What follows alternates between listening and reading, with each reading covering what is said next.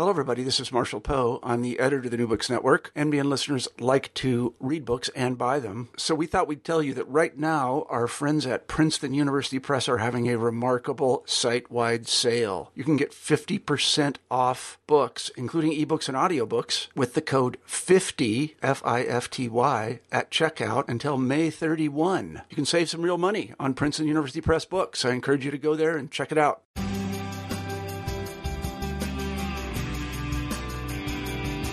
Welcome to the New Books Network. I'm Stephen Pimpare, host of the Public Policy Channel, and today we're joined by Christopher Faracy.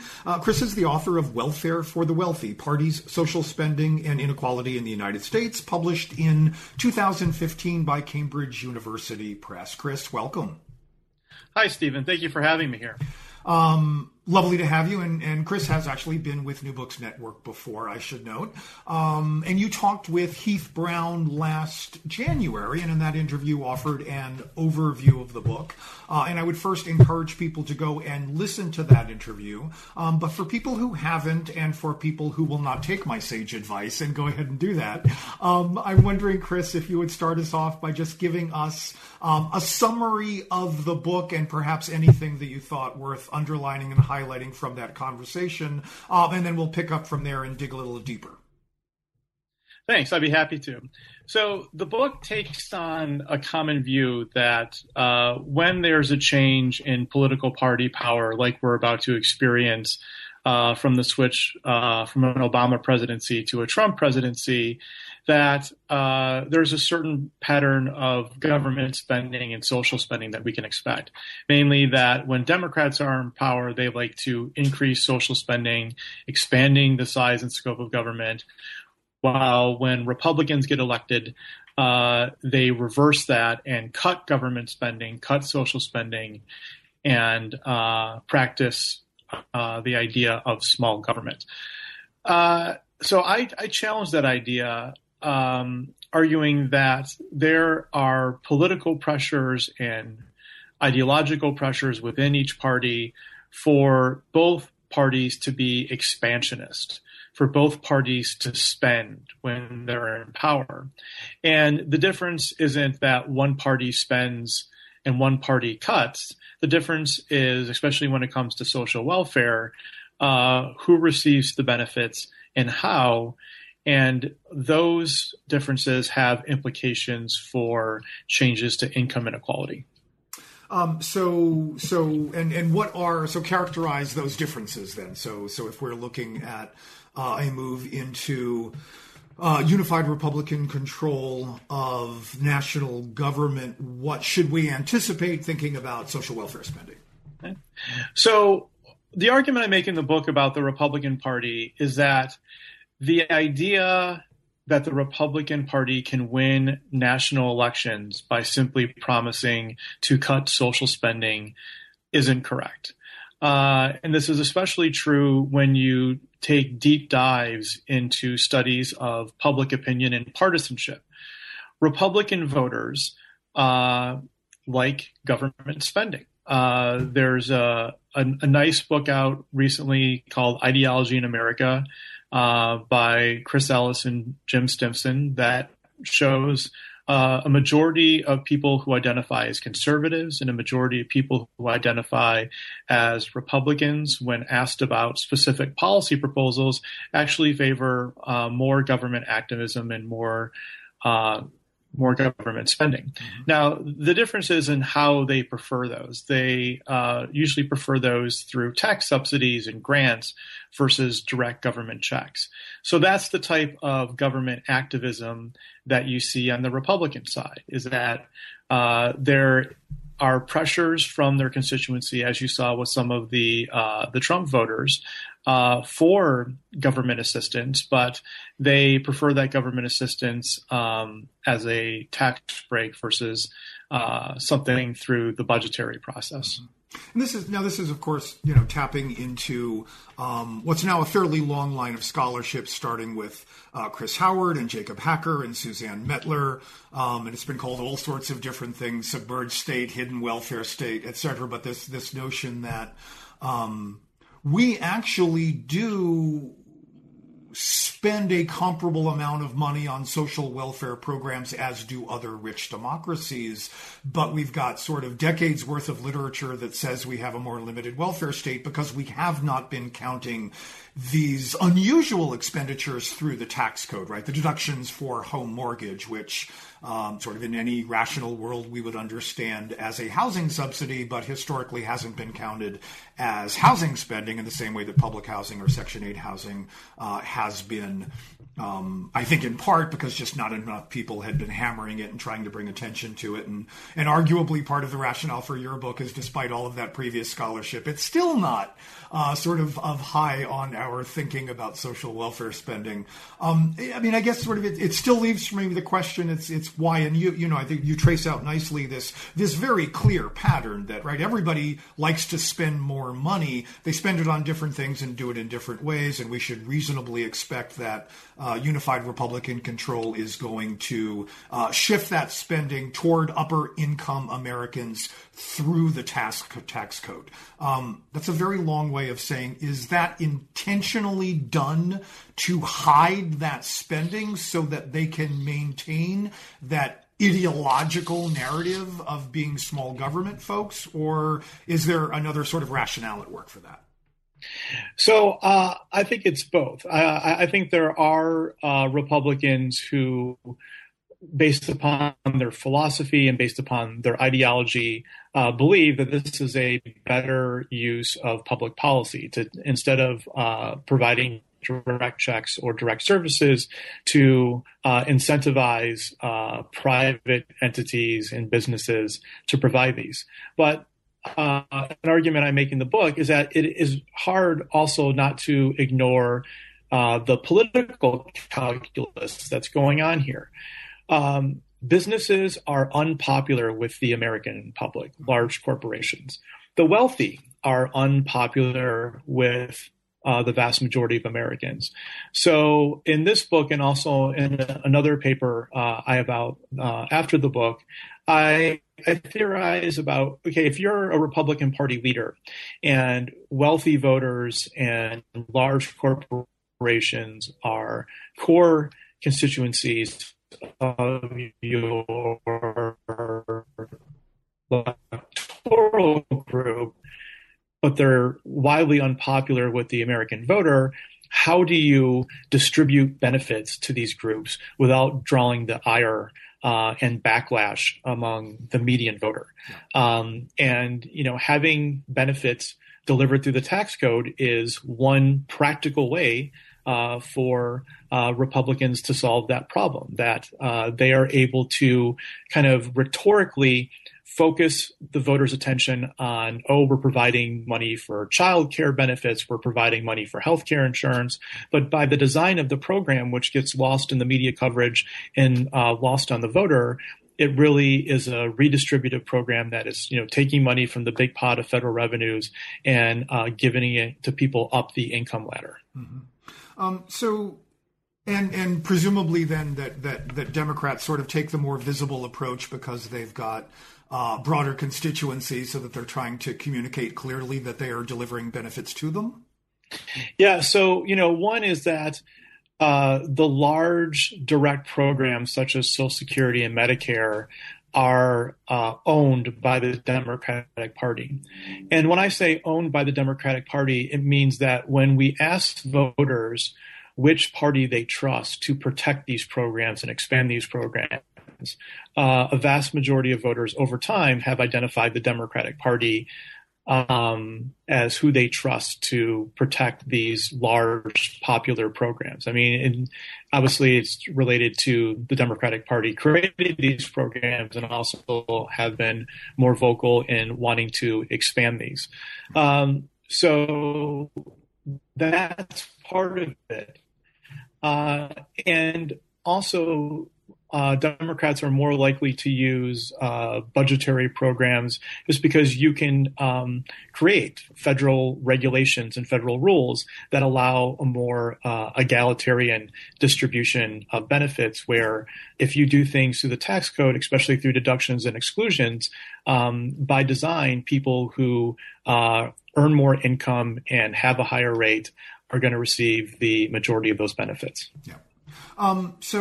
And I want to sort of turn to some recent public statements by Paul Ryan about Medicare, which would seem to potentially push against the argument. But before we go there, I want to just get your thoughts on two sort of historical examples that seem to potentially cut against this argument. And the first is welfare reform under Bill Clinton, a Democratic administration in the 1990s, which was in fact a rolling back of one of those more visible cash distribution programs, and simultaneously pushing money into the earned income tax credit, right? So you've got a Democrat pulling money out of those physical programs and putting it into that submerged welfare state. And the other is the expansion of prescription drug benefits, Medicare Part D, under a Republican administration, George W. Bush. So do those cases push against your overall argument?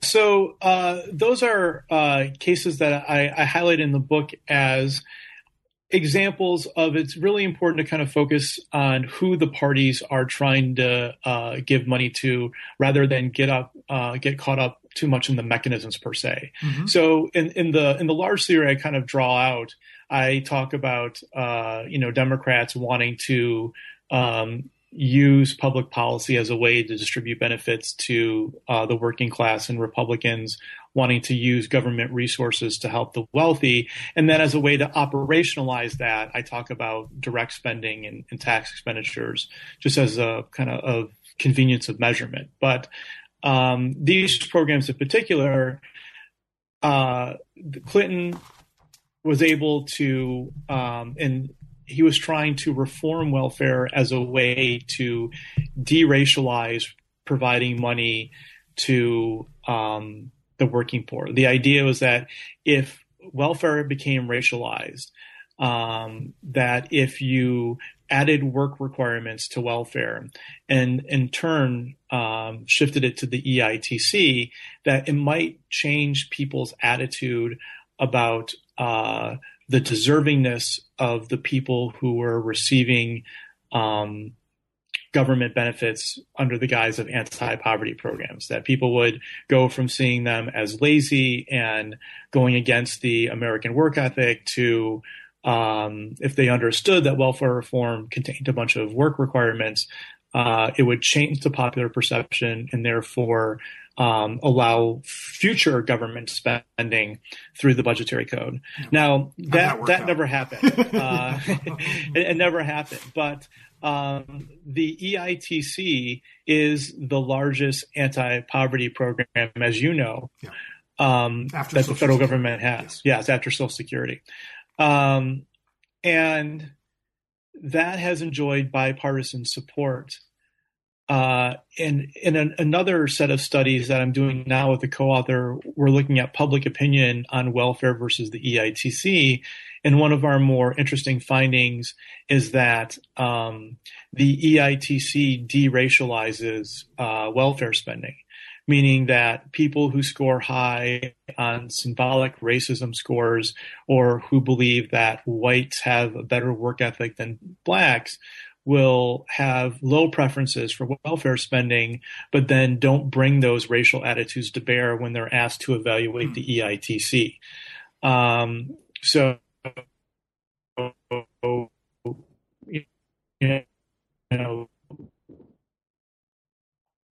our early analysis shows that there is some support for the idea that the EITC is a potential way for the government to continue to assuage poverty without risking any kind of racial backlash about government spending. Keeping in mind, and of course, the Medicare Part D under the Republicans, and there's a it does, yeah. In fact, I was just at a conference in D.C. A couple months ago where there was talk about if Clinton would have won the presidency, to reforming the EITC to help close the loophole for people who make from $0 to $2,000, which were not included in the current structure of the EITC, along with single parents and single workers. But I don't know where that will sit in a Trump presidency. And you're right, obviously, as far as people who are not earning an income, they don't have access to these benefits. On the Republican, so on the Republican side with Medicare Part D, although they were able to reform a major public program, it's public almost in name only, where the delivery mechanisms have been changed to work with private providers, and Medicare Part D in particular was kind of a boondoggle to private insurance companies. Yeah. So although these are kind of complicating stories because our social welfare policy infrastructure is so complex, if we keep our eyes on the prize as far as which entities benefited from the change, then the story remains the same. Yeah. So before we do finally turn our attention to sort of contemporary thinking through maybe of what we might expect from incoming administration in Congress, I wonder if you could talk a little bit about the implications of this, or the connections of your conclusions to explaining income inequality and rising levels of income inequality, and perhaps also if you have sort of something to maybe we can segue from there into talking about the relationship between what Thomas Piketty has to say about sort of the economic and political feedback relationship between politics and economics. But for what's the implication of your book for thinking about the current levels of income inequality? So political science turned its attention to income inequality, just rather recently, just a decade or so ago. And there have been findings that there, particularly I think of Nate Kelly's work and Larry Bartel's, where there are partisan patterns where it seems as if Democratic administrations lead to either smaller increases in inequality or decreases, and Republican administrations lead to increases in income inequality, although the exact policy mechanisms in a lot of this work was rather a black box, that there were, anecdotal stories of policies passed under different administrations, but nothing systematic brought to bear as far as, what were causing these changes.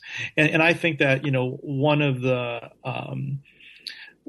the contributions of my book is to show that there are systematic differences in spending trade-offs that Democrats and Republicans make. So what I theorize and then am able to show empirically is that when Democrats increase power at the federal level, what they have done over the last 40 years is to increase the amount of direct social spending on things like Social Security, Medicare, Medicaid, food stamps, TANF, and they in part pay for those by limiting or capping or repealing tax subsidies for social welfare programs that mainly benefit the rich. So in this spending trade-off, you're increasing the amount of federal money that's flowing to the working poor, and you're offsetting that by cutting the money available to rich people to receive social services and benefits. So that is both a story, and I'm able to have a ratio measure that shows that this spending trade-off relates to reduced income inequality.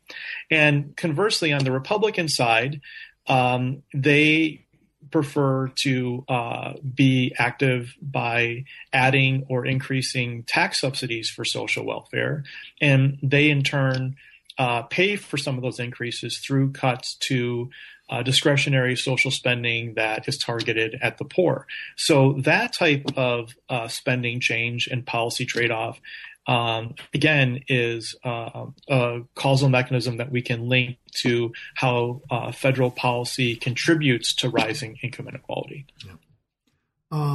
And any sort of thoughts on the work? I was going to say that the work that has gotten enormous attention, but it's gotten enormous attention among people like you and me who pay attention to these things. Thomas Piketty, who sort of the great big thick book last year that tried to synthesize all of this through almost all of Western history. The most surprising bestseller in right? the past decade, right? Yeah. And a lovely book, I'll say. Yeah.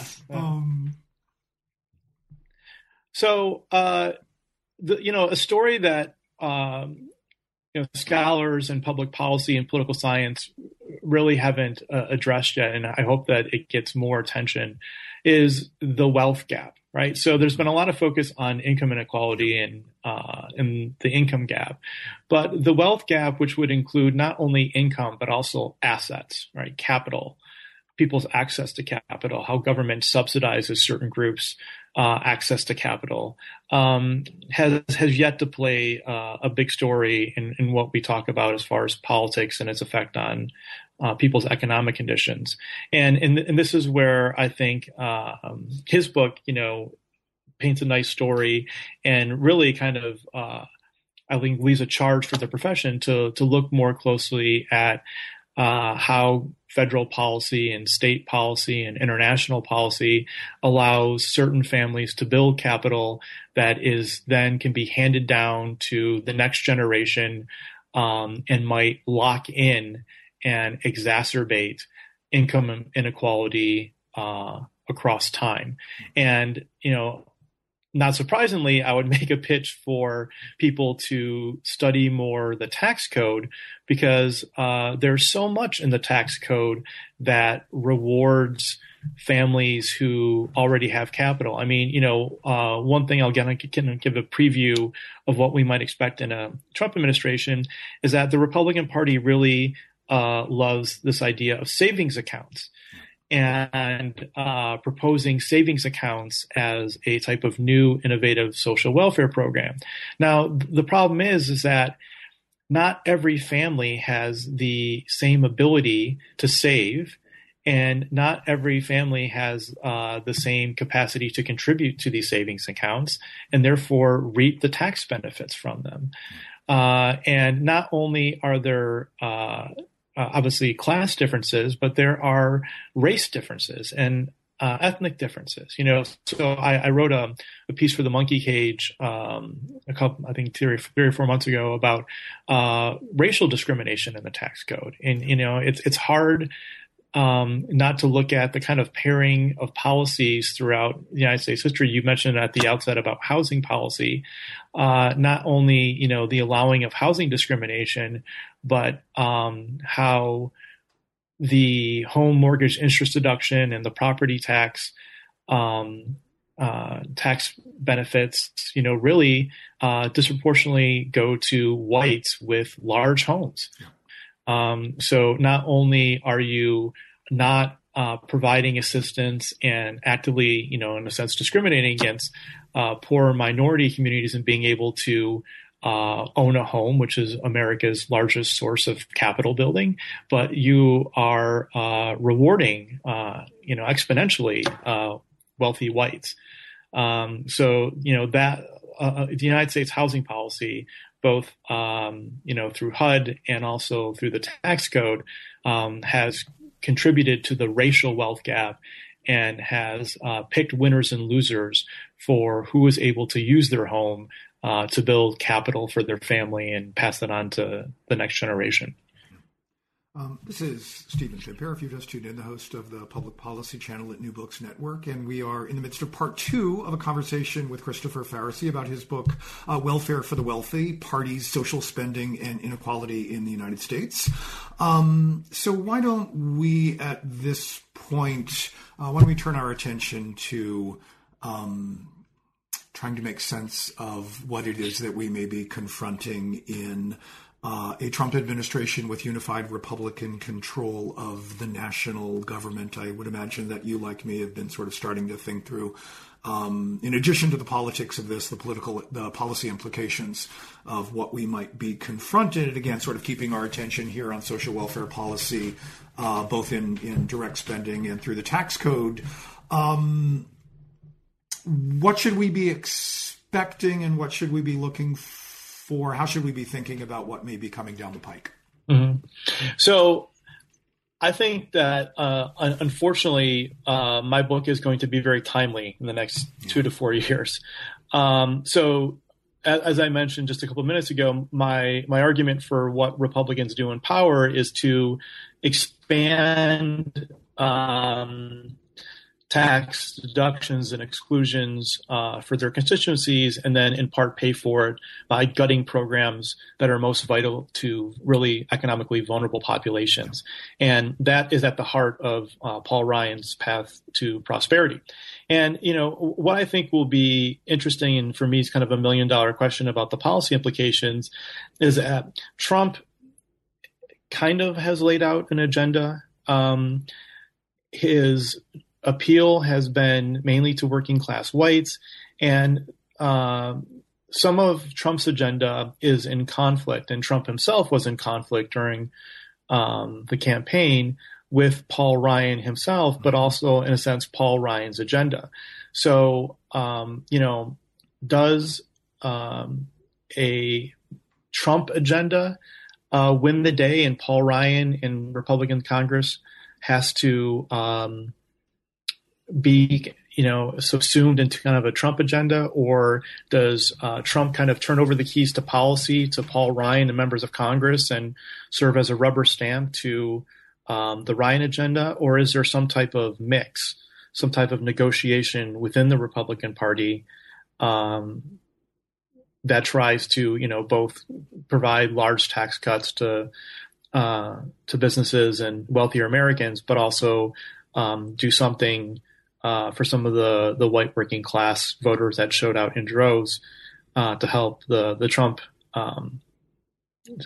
campaign win on Tuesday. Mm-hmm. So I don't know what the answer to that question is. I don't think Republicans do. It's something that will be interesting to watch.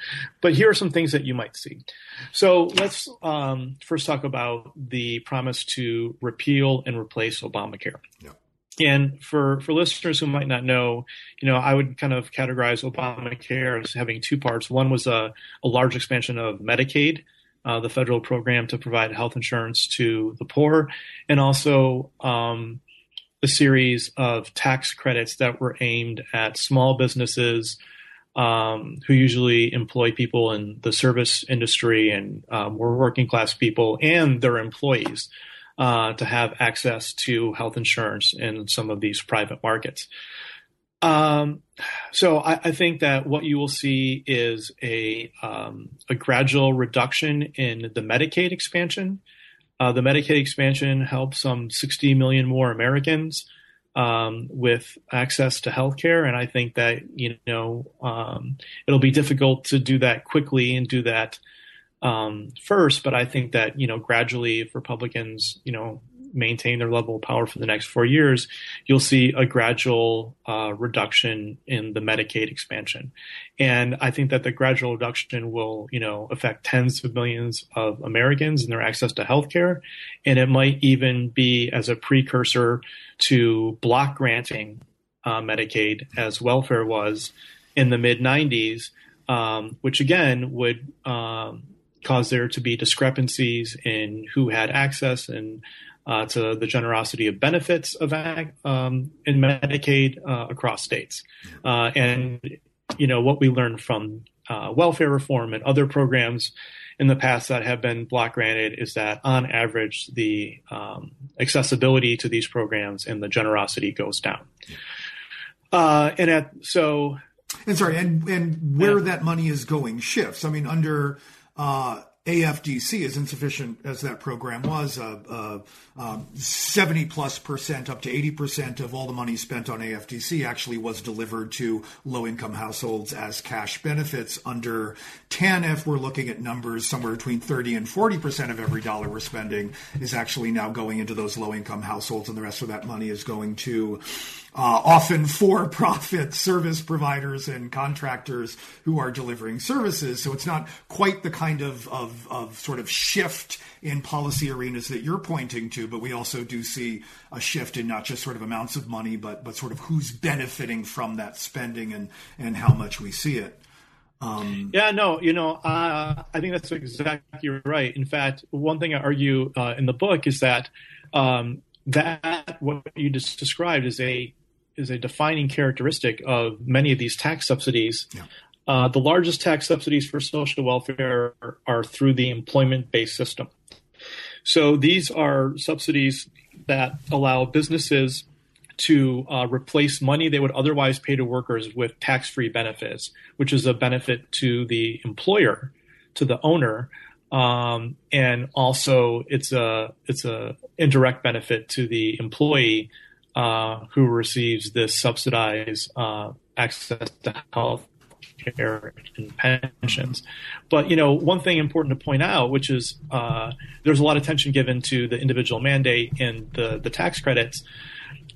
Healthcare and pensions through the employment-based system before Obamacare, healthcare in particular, was voluntary, right? So because these employment-based benefits and their corresponding federal subsidies are voluntary, there was a pattern to which type of worker had access to these in the first place, which type were offered. And, it might not be surprising to listeners that the modal recipient of employment-based 401ks and healthcare plans before Obamacare was a white male who was wealthier and white collar and worked in a large corporation. Yeah. Folks like you and me.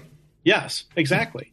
And, these are the programs for 401ks and employment-based healthcare are the largest tax subsidies for people in the tax code.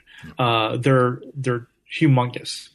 The amount of, you talked about at the beginning all the great previous work, and just to let your listeners know, we're talking about in total over $1 trillion a year. We're talking about comparatively, we spend the most on tax subsidies for private social welfare versus any other country in the world, and twice as amount as the second most country, Germany. And our spending on private sector social services is by far and away the most in the world. And these offering of social services and benefits through the private sector oftentimes give the most assistance to people who are in the least need.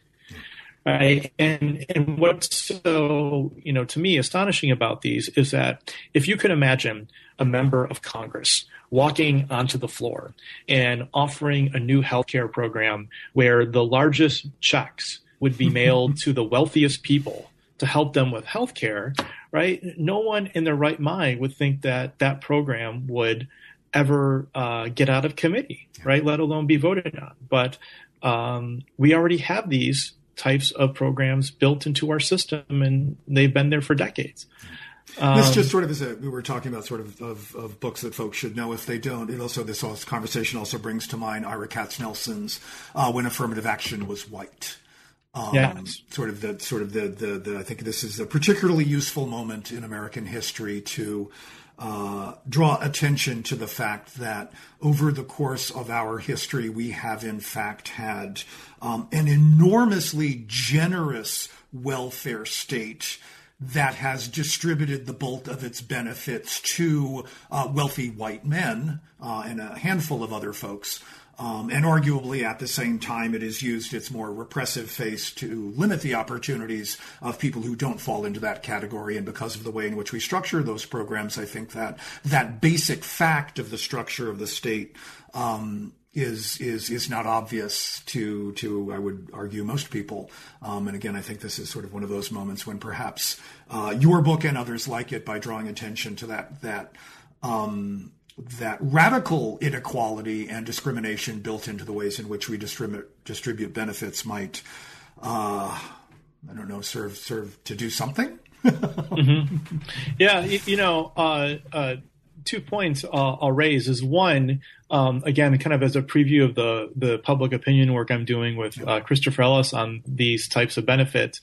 People, when we're asking people, their perceptions of which groups benefit the most from either direct programs like Social Security and Medicare, or tax subsidies like for healthcare insurance through your employer 401ks. And we asked them about class groups and racial groups.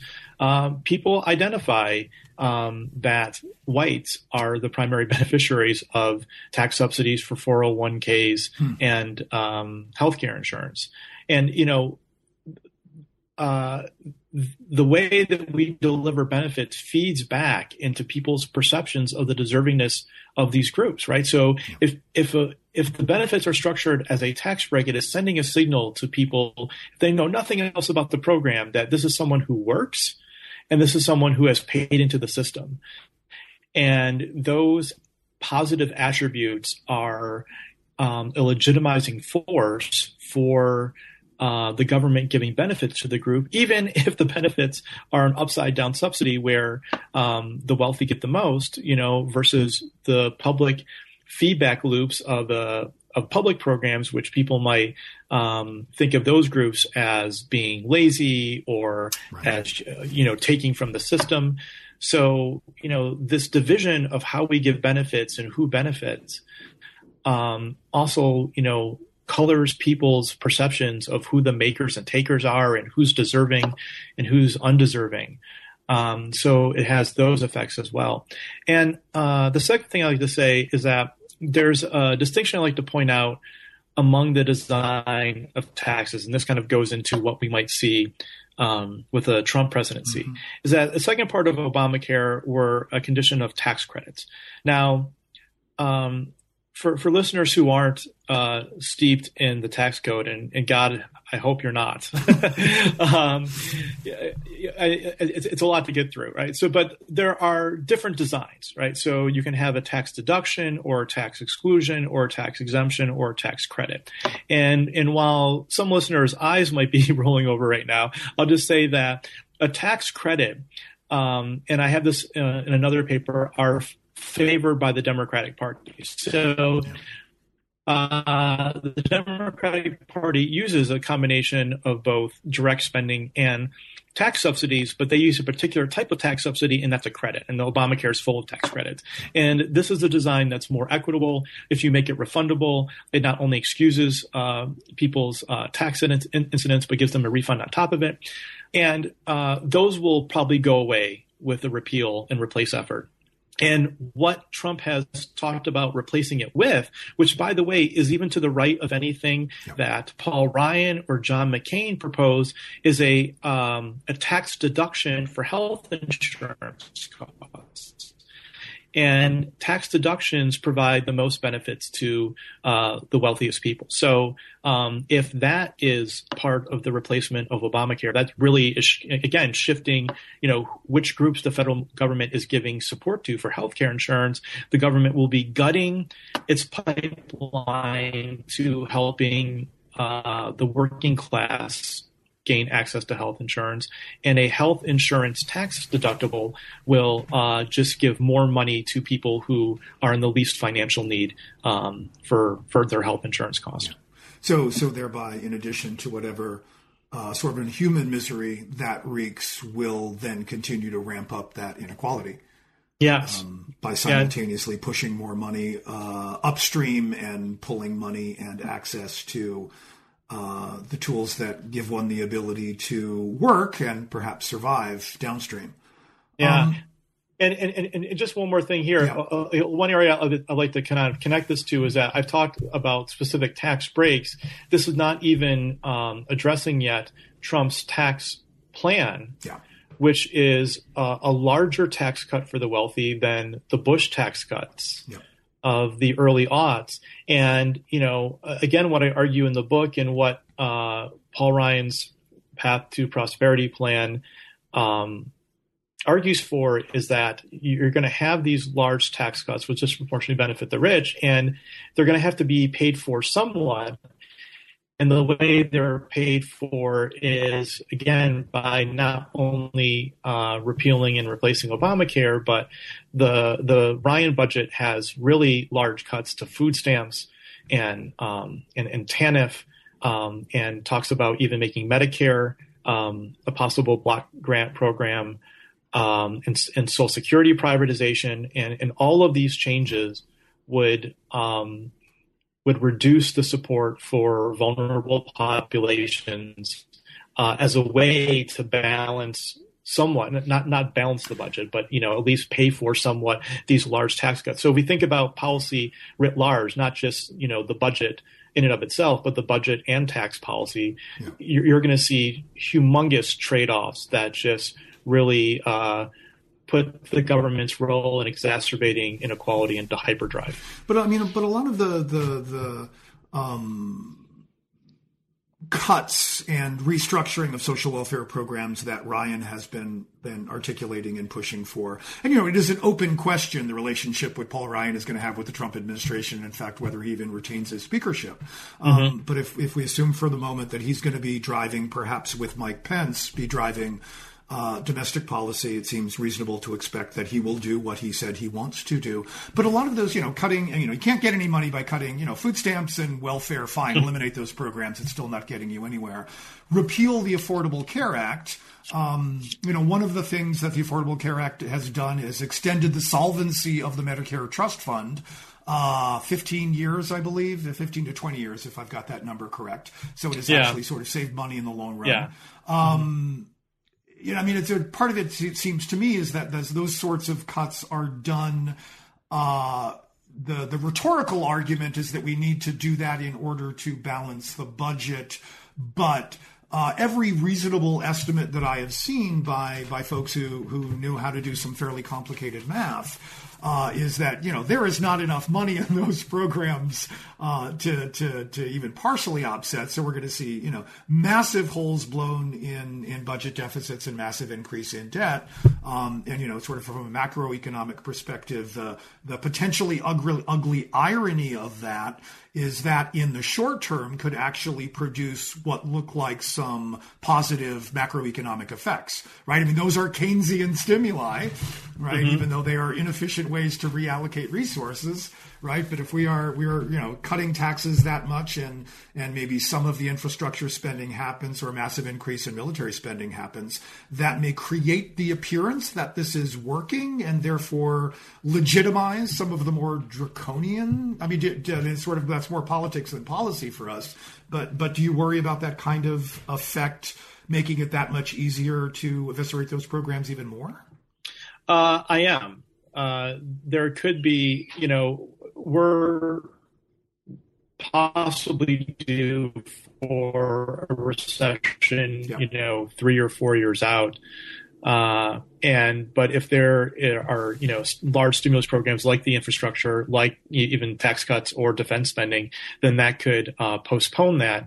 And then you wouldn't see some of the ill effects that are projected. Like I have a colleague who is part-time at Syracuse and then also runs the Tax Policy Center, Len Berman, who the Tax Policy Center projects that Trump's budget would reduce GDP in the intermediate term by 3 to 4 percentage points and blow a huge hole in the deficit. But again, those would be lagged effects. So yeah, there is a potential problem, and that these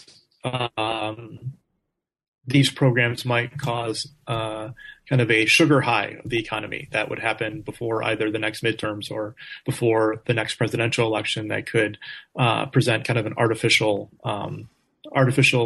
view of growth. Yeah. So as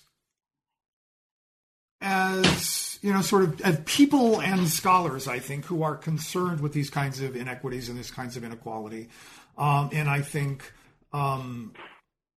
concerned, whatever else our concerns are with the potential Trump administration and unified Republican control, concerned about what this does to the poorest and most vulnerable Americans. What do we tell other people who are concerned about things? What are the practical implications? What do we do? What do people need to know? Is there a way to turn this into education or action? What can we do other than bemoan the potential horrors that might be confronting some of the most vulnerable American populations?